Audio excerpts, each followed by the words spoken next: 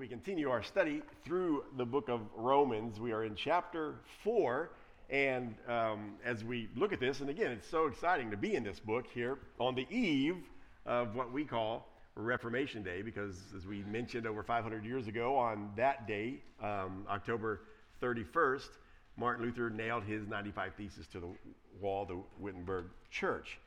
And he obviously is the inspiration. Paul is that inspiration that caused Martin Luther to see this great truth. And these 4 verses today that we're going to look at, very simply, remind us that God justifies all people by faith alone, apart from any rites or rituals on our part. Let's hear the word of the Lord this morning. Blessed are those whose lawless deeds are forgiven and whose sins are covered. Is this blessing then only for the circumcised, or also for the uncircumcised? For we say that faith was counted to Abraham as righteousness. How then was it counted to him? Was it before or after he had been circumcised? It was not after, but before he was circumcised. He received the sign of circumcision as a seal of the righteousness that he had by faith while he was still uncircumcised.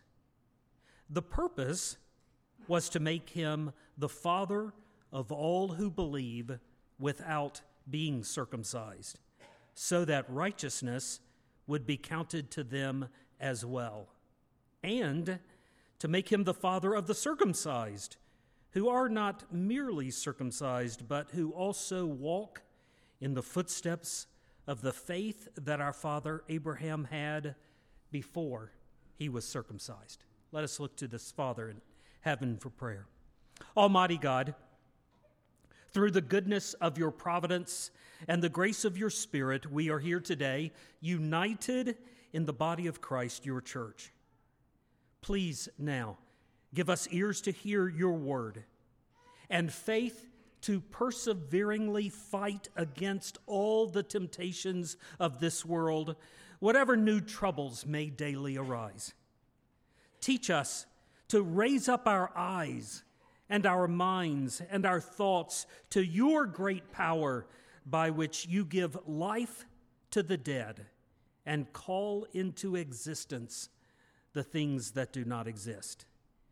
And now we pray, please anoint with your Spirit our brother and pastor to preach faithfully the words which you caused to be written and preserved for our life and godliness. Give Greg the grace and the anointing of your Spirit, for we ask it in Jesus' name. Amen. Amen. So most of you probably weren't thinking on the way to church today whether somebody needed to be circumcised to be saved. I don't think you were, and we don't have a very big Jewish population in our church, but this does apply to us. I know it's easy, especially as I mentioned, this book of Romans is the greatest treatise on the gospel in all of the Bible, and Paul just goes to great lengths to explain the gospel. But sometimes as he's in the middle of the long dissertations, our eyes can kind of glass over and we're like, what? And I want to kind of bring this to us today and apply it, because it does apply to us. Now let me just give you this. Many of us grew up in a home that may have emphasized such things as keeping certain religious rites, like being baptized, right? Or First Communion, or saying certain prayers, or going to confession, and on it could go, right? So as we look at that, in Paul's day, many believed that someone had to be circumcised, much like many have grown up thinking or hearing or in their subconscious somewhere thinking that these rites, these religious rites and rituals somehow are needed for us to be declared righteous before a holy God. So of course, like we say, to put that in context now with what we're reading in Paul's day, that was very much something that the early church was battling. Even Gentiles had to come into this little bit of a debate, because there were those who followed Paul around when he would found the church and preach the gospel, and he would then move on. Well, some people would follow him, called Judaizers, and these guys would try to teach the people, wait a minute, you Gentiles, you can't just trust Jesus by faith alone, you also have to be circumcised and keep the law of Moses in order to be saved as well. So they were adding a little bit there. We see this in Acts chapter 15 especially, just so blatantly. It says this, verse 1, but some men came down from Judea and were teaching the brothers, unless you are circumcised according to the custom of Moses, you cannot be saved. So again, in the book of Romans, which is again Paul's magnus opus, the Spirit led him to lay out one of the most comprehensive treatises of the gospel. And what we saw last week especially, Paul was adamant. He was adamant that no one is saved by keeping the law or doing any type of work. We are declared righteous by God by faith. There it is. Our faith in the promises of God, that's it. And God counts us righteous. So that's what we're seeing, all right? And now Paul's anticipating the next question when he lays that down and says, look, God justifies the ungodly by faith, apart from works. Well, the next question then, once those Jewish practitioners of the law finally got that in their mind, they're going to say, okay, Paul, we get it. God justifies by faith, but he only justifies those who've been circumcised by faith, right? Just the Jewish people who are keeping the law of Moses. He justifies them and only them by faith. So in verse 9, Paul answers their question, their anticipated question, with a question by saying, is this blessing then only for the circumcised or also for the uncircumcised? So he's already hinting to his point here. It's for everybody. But notice where he goes to try to make his point here. He says, for we say that faith was counted to Abraham as righteousness. Now that's the second time in the last 9 verses that Paul has used Genesis chapter 15. That's what he's quoting from there. We saw it back in Romans chapter 4, verse 3. Here it is.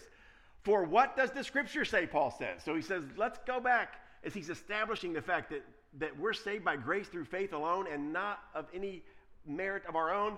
He took them back in verse 3. He said, for what does the scripture say? Abraham believed God, and it was counted to him as righteousness.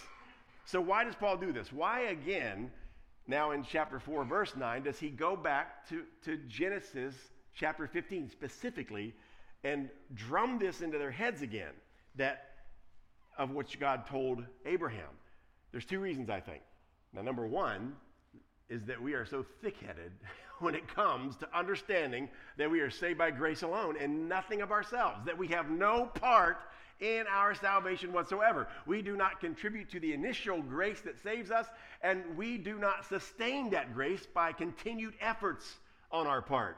There is nothing that we can do to gain salvation or keep our salvation by any work that we do in ourselves. There's no righteousness that we add to the equation. So Paul has to continue to drum that part, right, into our brains. And folks, many of the world's religions, even the top Christian, quote, denominations and religions, stubbornly teach what Paul plainly denies.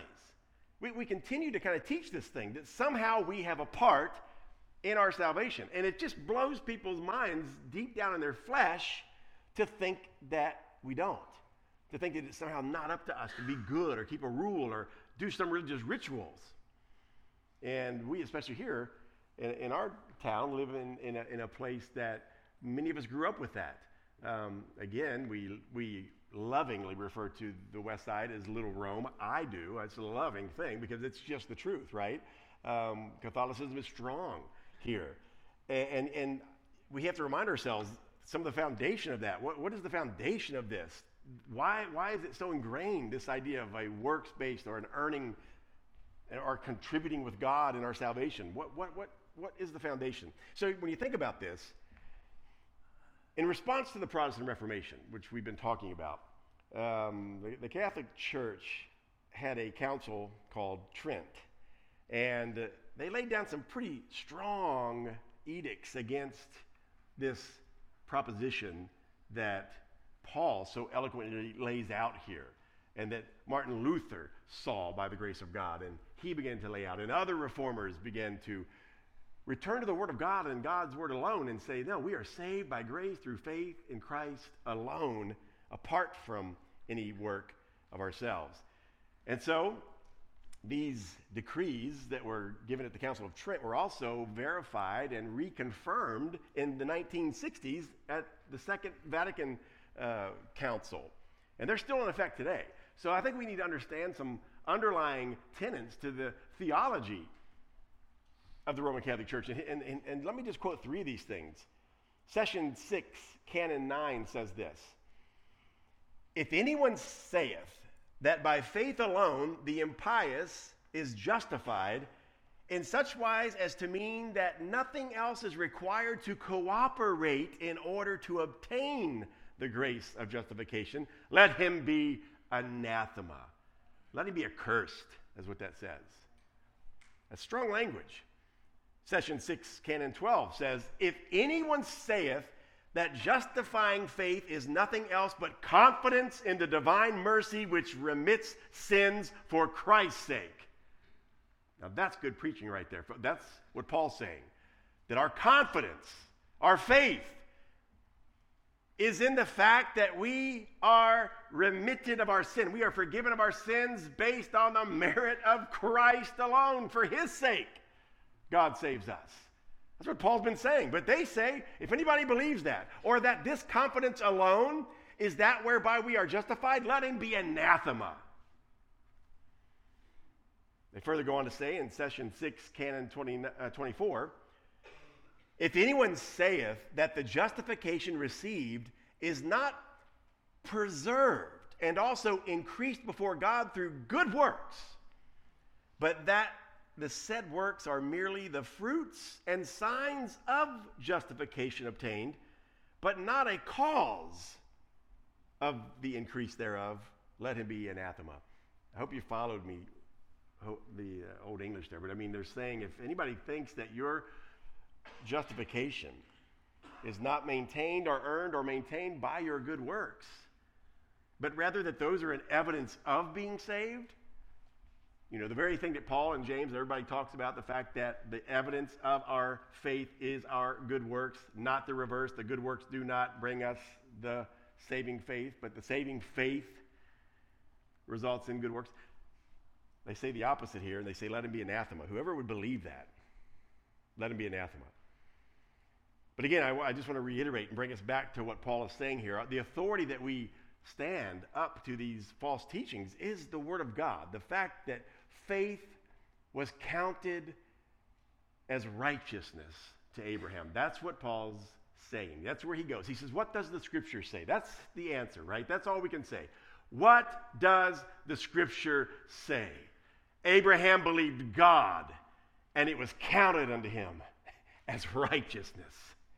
That's what we can say. So that's one reason Paul is bringing them back continually. Look what the Scripture says. See what the Bible says. God counted Abraham righteous not by his good works, but because he believed the promise of God that he would send a Messiah to redeem us from our sins. And it was counted to him just like it's counted to us as righteousness. But the second reason I think Paul keeps going back to Genesis 15 as he explains this idea that, hey, we do not need to be circumcised. It has nothing to do with faith. We are justified by faith apart from circumcision. They're not connected. Why is that? Well, I think he's going to remind them of the chronology and the condition of Abraham when he was justified, when he was counted righteous. I think it's important we understand this. So Paul says, hey guys, look at this. You're asking about a person having to be circumcised in order to be justified by faith. Let's go back again to when God justified Abraham by faith. When was that? Now, any good Jewish student would know their Bible, Genesis especially, right? Genesis 15. That's when God was declaring Abraham righteous. So notice what Paul says in verse 10. How then was it counted to him? Was it before or after he had been circumcised? It was not after, but before he was circumcised. So what you're seeing here, Paul is reminding them, Abraham was justified by faith in Genesis chapter 15. He was not circumcised or had not received the sign of circumcision until Genesis chapter 17. That's at least a 14-year gap, and many rabbinical estimates put it at 29 years. There's a long separation between the time that God counted Abraham as righteous simply because of his faith and the time that he received the sign of that covenant and that promise, which is circumcision. Now, that's important that we grab that. That's the foundation of what Paul is saying here, but that's foundational for us today. Here's the argument. If Abraham was made righteous by faith without circumcision, then what is circumcision? So this is what we're going to look at today. I mean, we need this. Now, stay with me, folks. Stay with me. This is important. We need to know what we believe, why we believe it. Why do I have such great faith that I am redeemed by God's grace? I've got to know what the Bible says about this. How do I know that I'm not missing some ritual? How do I know I'm not performing some religious rite that I need in order to get to heaven? And these are foundational for that, folks. We got to get this. So Paul is answering this fundamental question that many people have. If we're made righteous simply by faith in the work of Jesus Christ, then what are these other things we see in the church? For us, we would say, like baptism or communion. What are these things that are like circumcision of the Old Testament for the Jew? That's the connection.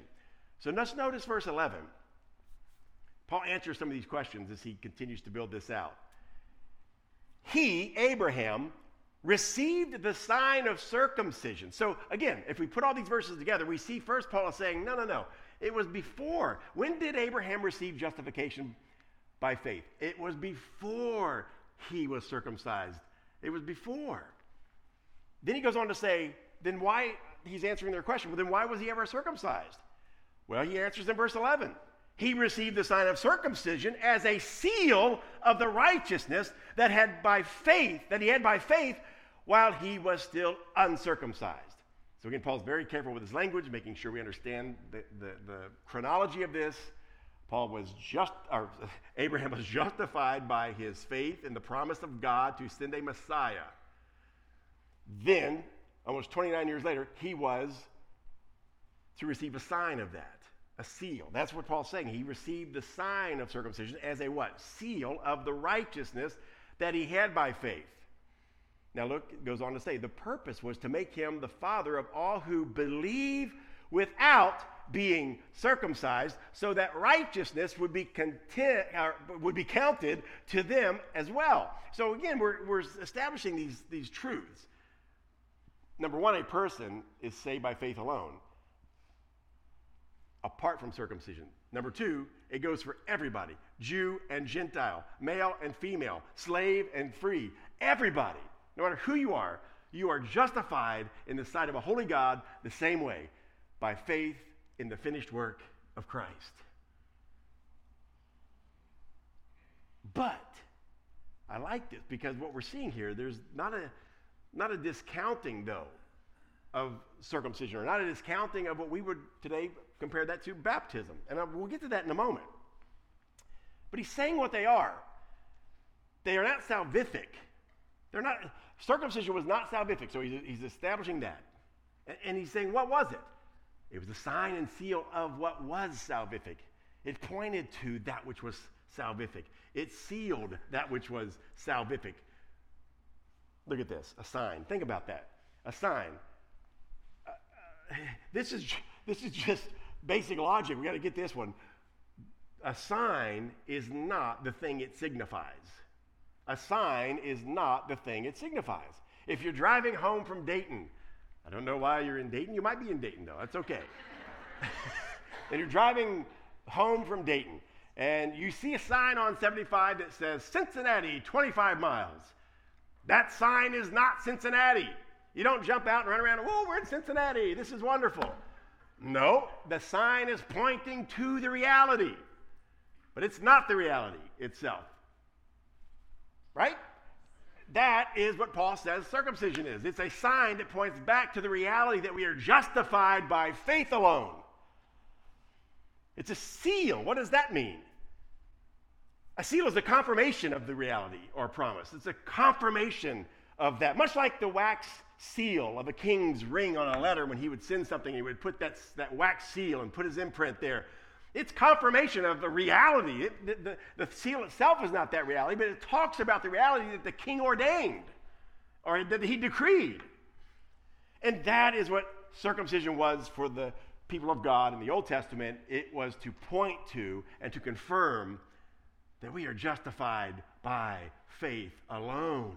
And Paul makes very sure to make us understand that it had nothing to do with Abraham receiving that, being counted righteous or receiving that righteousness, but it was simply a sign pointing back to that fact. Now we need this. We need this today, as I've mentioned, because we believe, some of us, some people even, I'm telling you folks, I don't care how long you've been a believer, there's this thing in our flesh that has been so ingrained in us that creeps up to think that we somehow have a part in earning God's favor, that we've got to just still be good enough, that we've got to keep some kind of rule or regulation, something. We've got to read my Bible. If I don't read my Bible every day, that's it, I lost it. If I don't pray every day, if I don't do something every day, I've got to keep that. So we need this message, folks, especially those who would hold to any of their upbringing that says, well, somehow my baptism or my weekly taking of communion somehow keeps me in Christ or gets me in a good place with God. So here it is. Just in our conclusion here. It's a short message today, but we have to hit it. Paul was so plain on this subject. A person is justified by faith alone. Baptism is a sign of that faith. So I'm bringing it into our context now. So, salvation is by faith alone. In what? The perfect work of Jesus Christ alone. Baptism is a sign and a seal of that faith and of that promise which does save us, which is Christ and the gospel.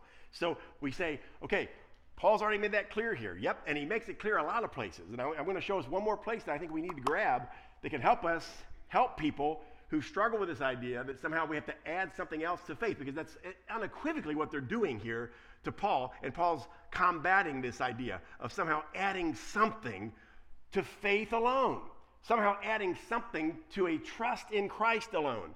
And so we have to be able to combat that scripturally because it's human nature. So here it is. Paul makes a distinction between faith in the promise and the sign of the promise in 1 Corinthians. A big one. Again, what am I saying? He makes a distinction between faith in the promise of God, and that's what saves us, folks. Having faith in the promise of God that he will save all of those who believe on Christ by the perfection of Christ and his work for us. And there's a distinction between that and the sign of that promise. Now, bear with me here. This is put it all together. The faith that justifies is the faith in Jesus. Just like we said for Abraham. The faith that justified Abraham was not just a blind faith, okay, God, I believe in you somehow, you're out there. No. Abraham believed the promises that God had given him. Abraham understood that God had promised to send a Messiah through the seed of his people. And that Messiah would redeem from sin. So Abraham believed the promise. And by that faith in the Messiah that was to come, he was counted righteous. Just like we look back to the Messiah by faith who came, and we are counted righteous by that faith. Now, having said that, that work is called the gospel. The work that we believe in Christ is the gospel. We believe something about Christ. You're not going to heaven because you believe in Jesus. The devil believes in Jesus. The devil believes in Jesus more than most professing Christians, I think, sometimes. So that's not it. To believe by faith in Christ for salvation means we believe on the work that he accomplished for us.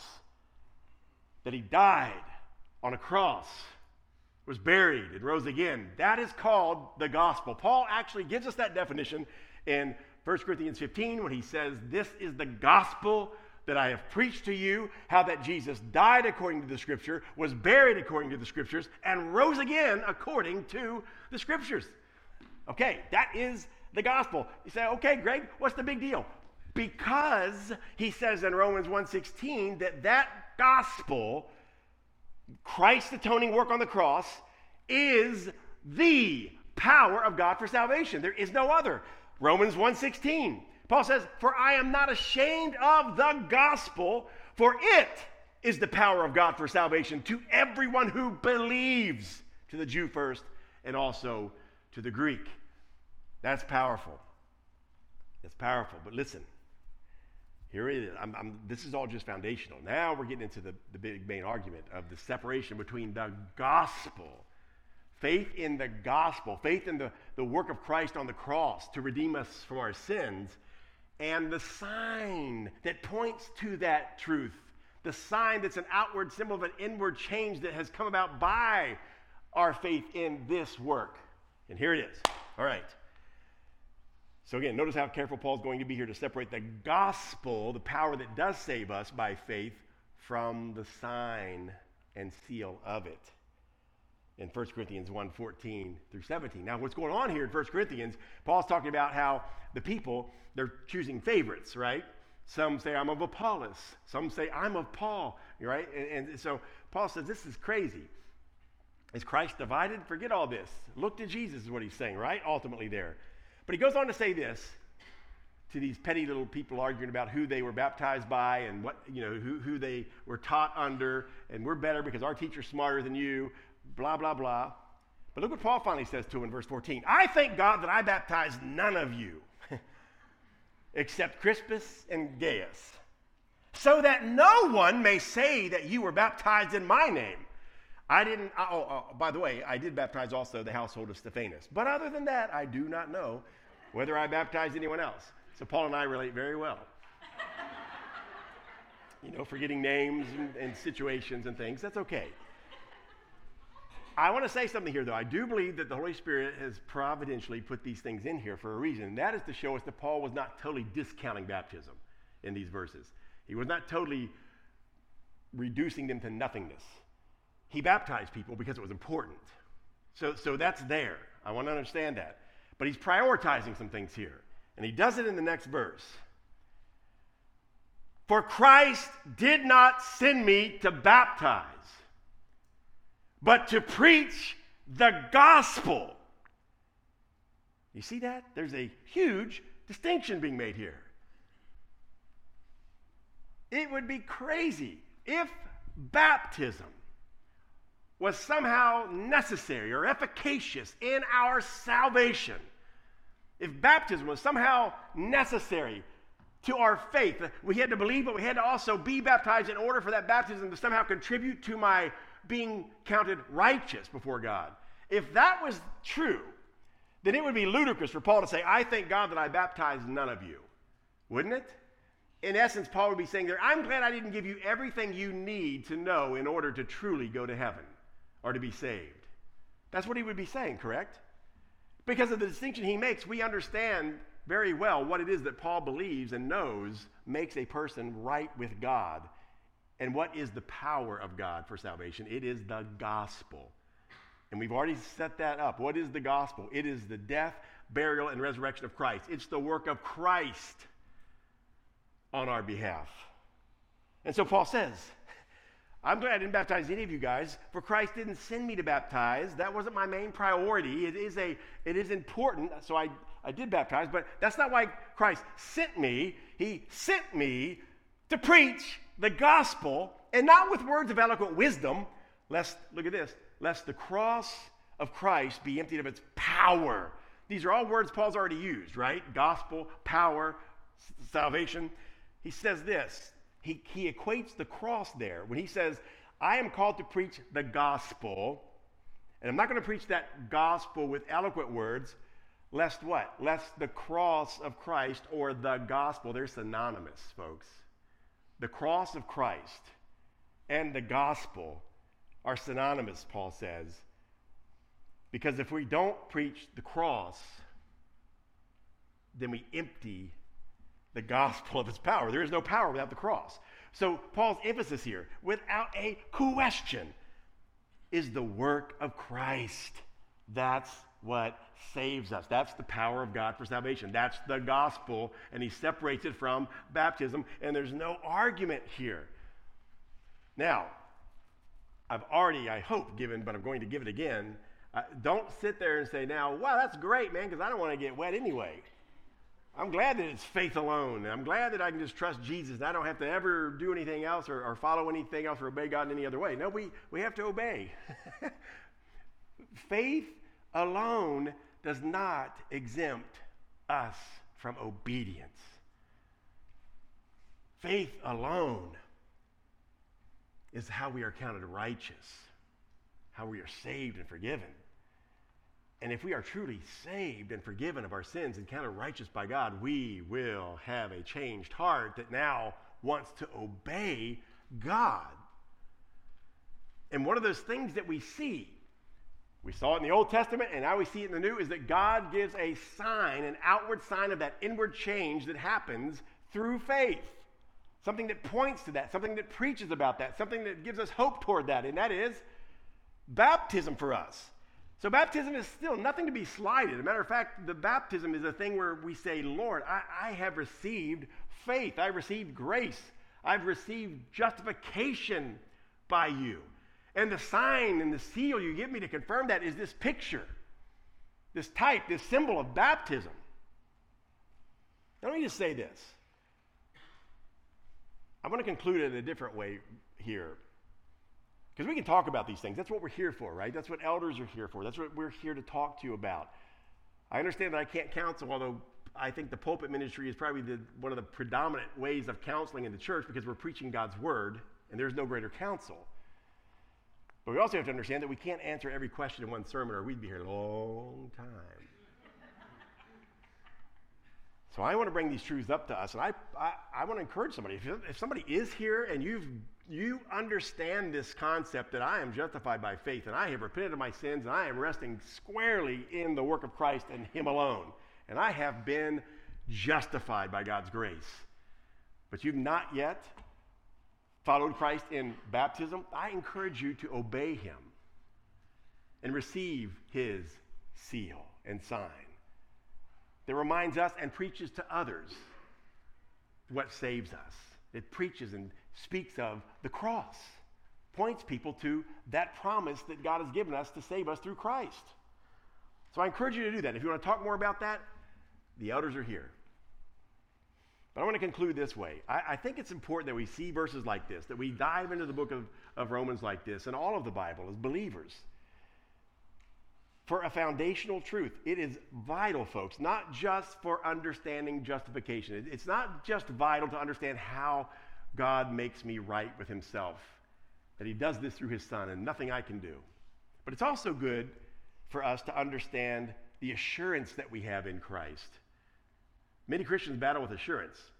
And we're not talking about a fluffy, false assurance here that says, oh, you followed the plan and now you have this and you're guaranteed that and do whatever you want now. We are talking about an assurance in Christ that is founded upon the truth of God's word. And many Christians struggle with this. And I want to give, if you are genuinely saved by the grace of God, resting in his righteousness alone, then we have reason to hope and hope greatly and not fear. Think about this. Because what this doctrine Paul lays out here is vital. We are not made right with God based on any performance of our own, but solely by the performance of Christ on our behalf. That is so vital that we understand that. Why? That is by faith in Christ alone. Why is that vital? Think about this. You, the ungodly, have been justified before God by faith in Christ, apart from your works. Okay? Now look at this. Therefore, God's love for you comes from within himself, not from anything you have done. Does that make sense? Since God justifies the ungodly on the merits of Christ alone, therefore his love for us comes from his own heart for us, not from our love for him or anything that we've done. Let's expand this. God's love for you comes from within himself, not anything you do. Therefore, that means that you did nothing to make God love you. His love for and acceptance of you is based solely on the perfect righteousness and work of Christ. And since you did nothing to make God love you, that means there's nothing you could do to ever make God stop loving you. There is the point. This is the point of salvation by grace through faith in Christ alone. It means that we've done nothing in our efforts to make God love us. He loves us based on the merits and perfection of Christ. Therefore, there's nothing we could ever do to make God stop loving us. Do you see that assurance? Do you see that strong confidence? I mean, because there's nothing that God could ever discover about you that he doesn't already know about you. This is where we have to understand the sovereignty of God is where we get our assurance. We rest in the promise of one who cannot fail. We rest in the promise of one who knows us better than we know ourselves. We rest in the promise of one who knew us before we ever lived in order to even perform one good work to try to please him. He already loved us and chose us in him, in Christ. That's a lot. There's a whole other sermon. But man, this is our hope, folks. This is where we get so pressured by ourselves, and the enemy comes and attacks us. You're not good enough, man. You're not doing enough. You haven't done this. You haven't done that. This is the hope of glory in us. It's Christ. Christ is the hope of glory in us. Apart from him, we have no hope. In him, we are indestructibly secure in the grace of God. That's the good news. That's the hope that I want to leave us with this morning, that these doctrines bring us. This is why we need to know these things. I'm going to close with Charles Spurgeon. Here's what he says concerning this. God has a mastermind. He arranged everything in his gigantic intellect long before he did it. And once having settled it, he never alters it. This shall be done, saith he, and the iron hand of destiny marks it down, and it is brought to pass. This is my purpose, and it stands, nor can earth or hell alter it. Here it is. If God hath loved me once, then he will love me forever. That's our hope in the gospel. Let's pray. Our Father, in a time of doubt and anxiety and fear in a world that's constantly changing, we are brought back by your grace to your promises that never fail. Calls us to be faithful, to rest in them. We thank you for your word that tells us that we are justified by faith in the perfect work of Christ, and that you love us, not based on anything we do, but from the steadfastness of your love that will never end. Give us grace to rest in that, and therefore boldness to live recklessly in this world, proclaiming that truth, knowing that we are indestructible in your grace. We pray all these things in Christ's name.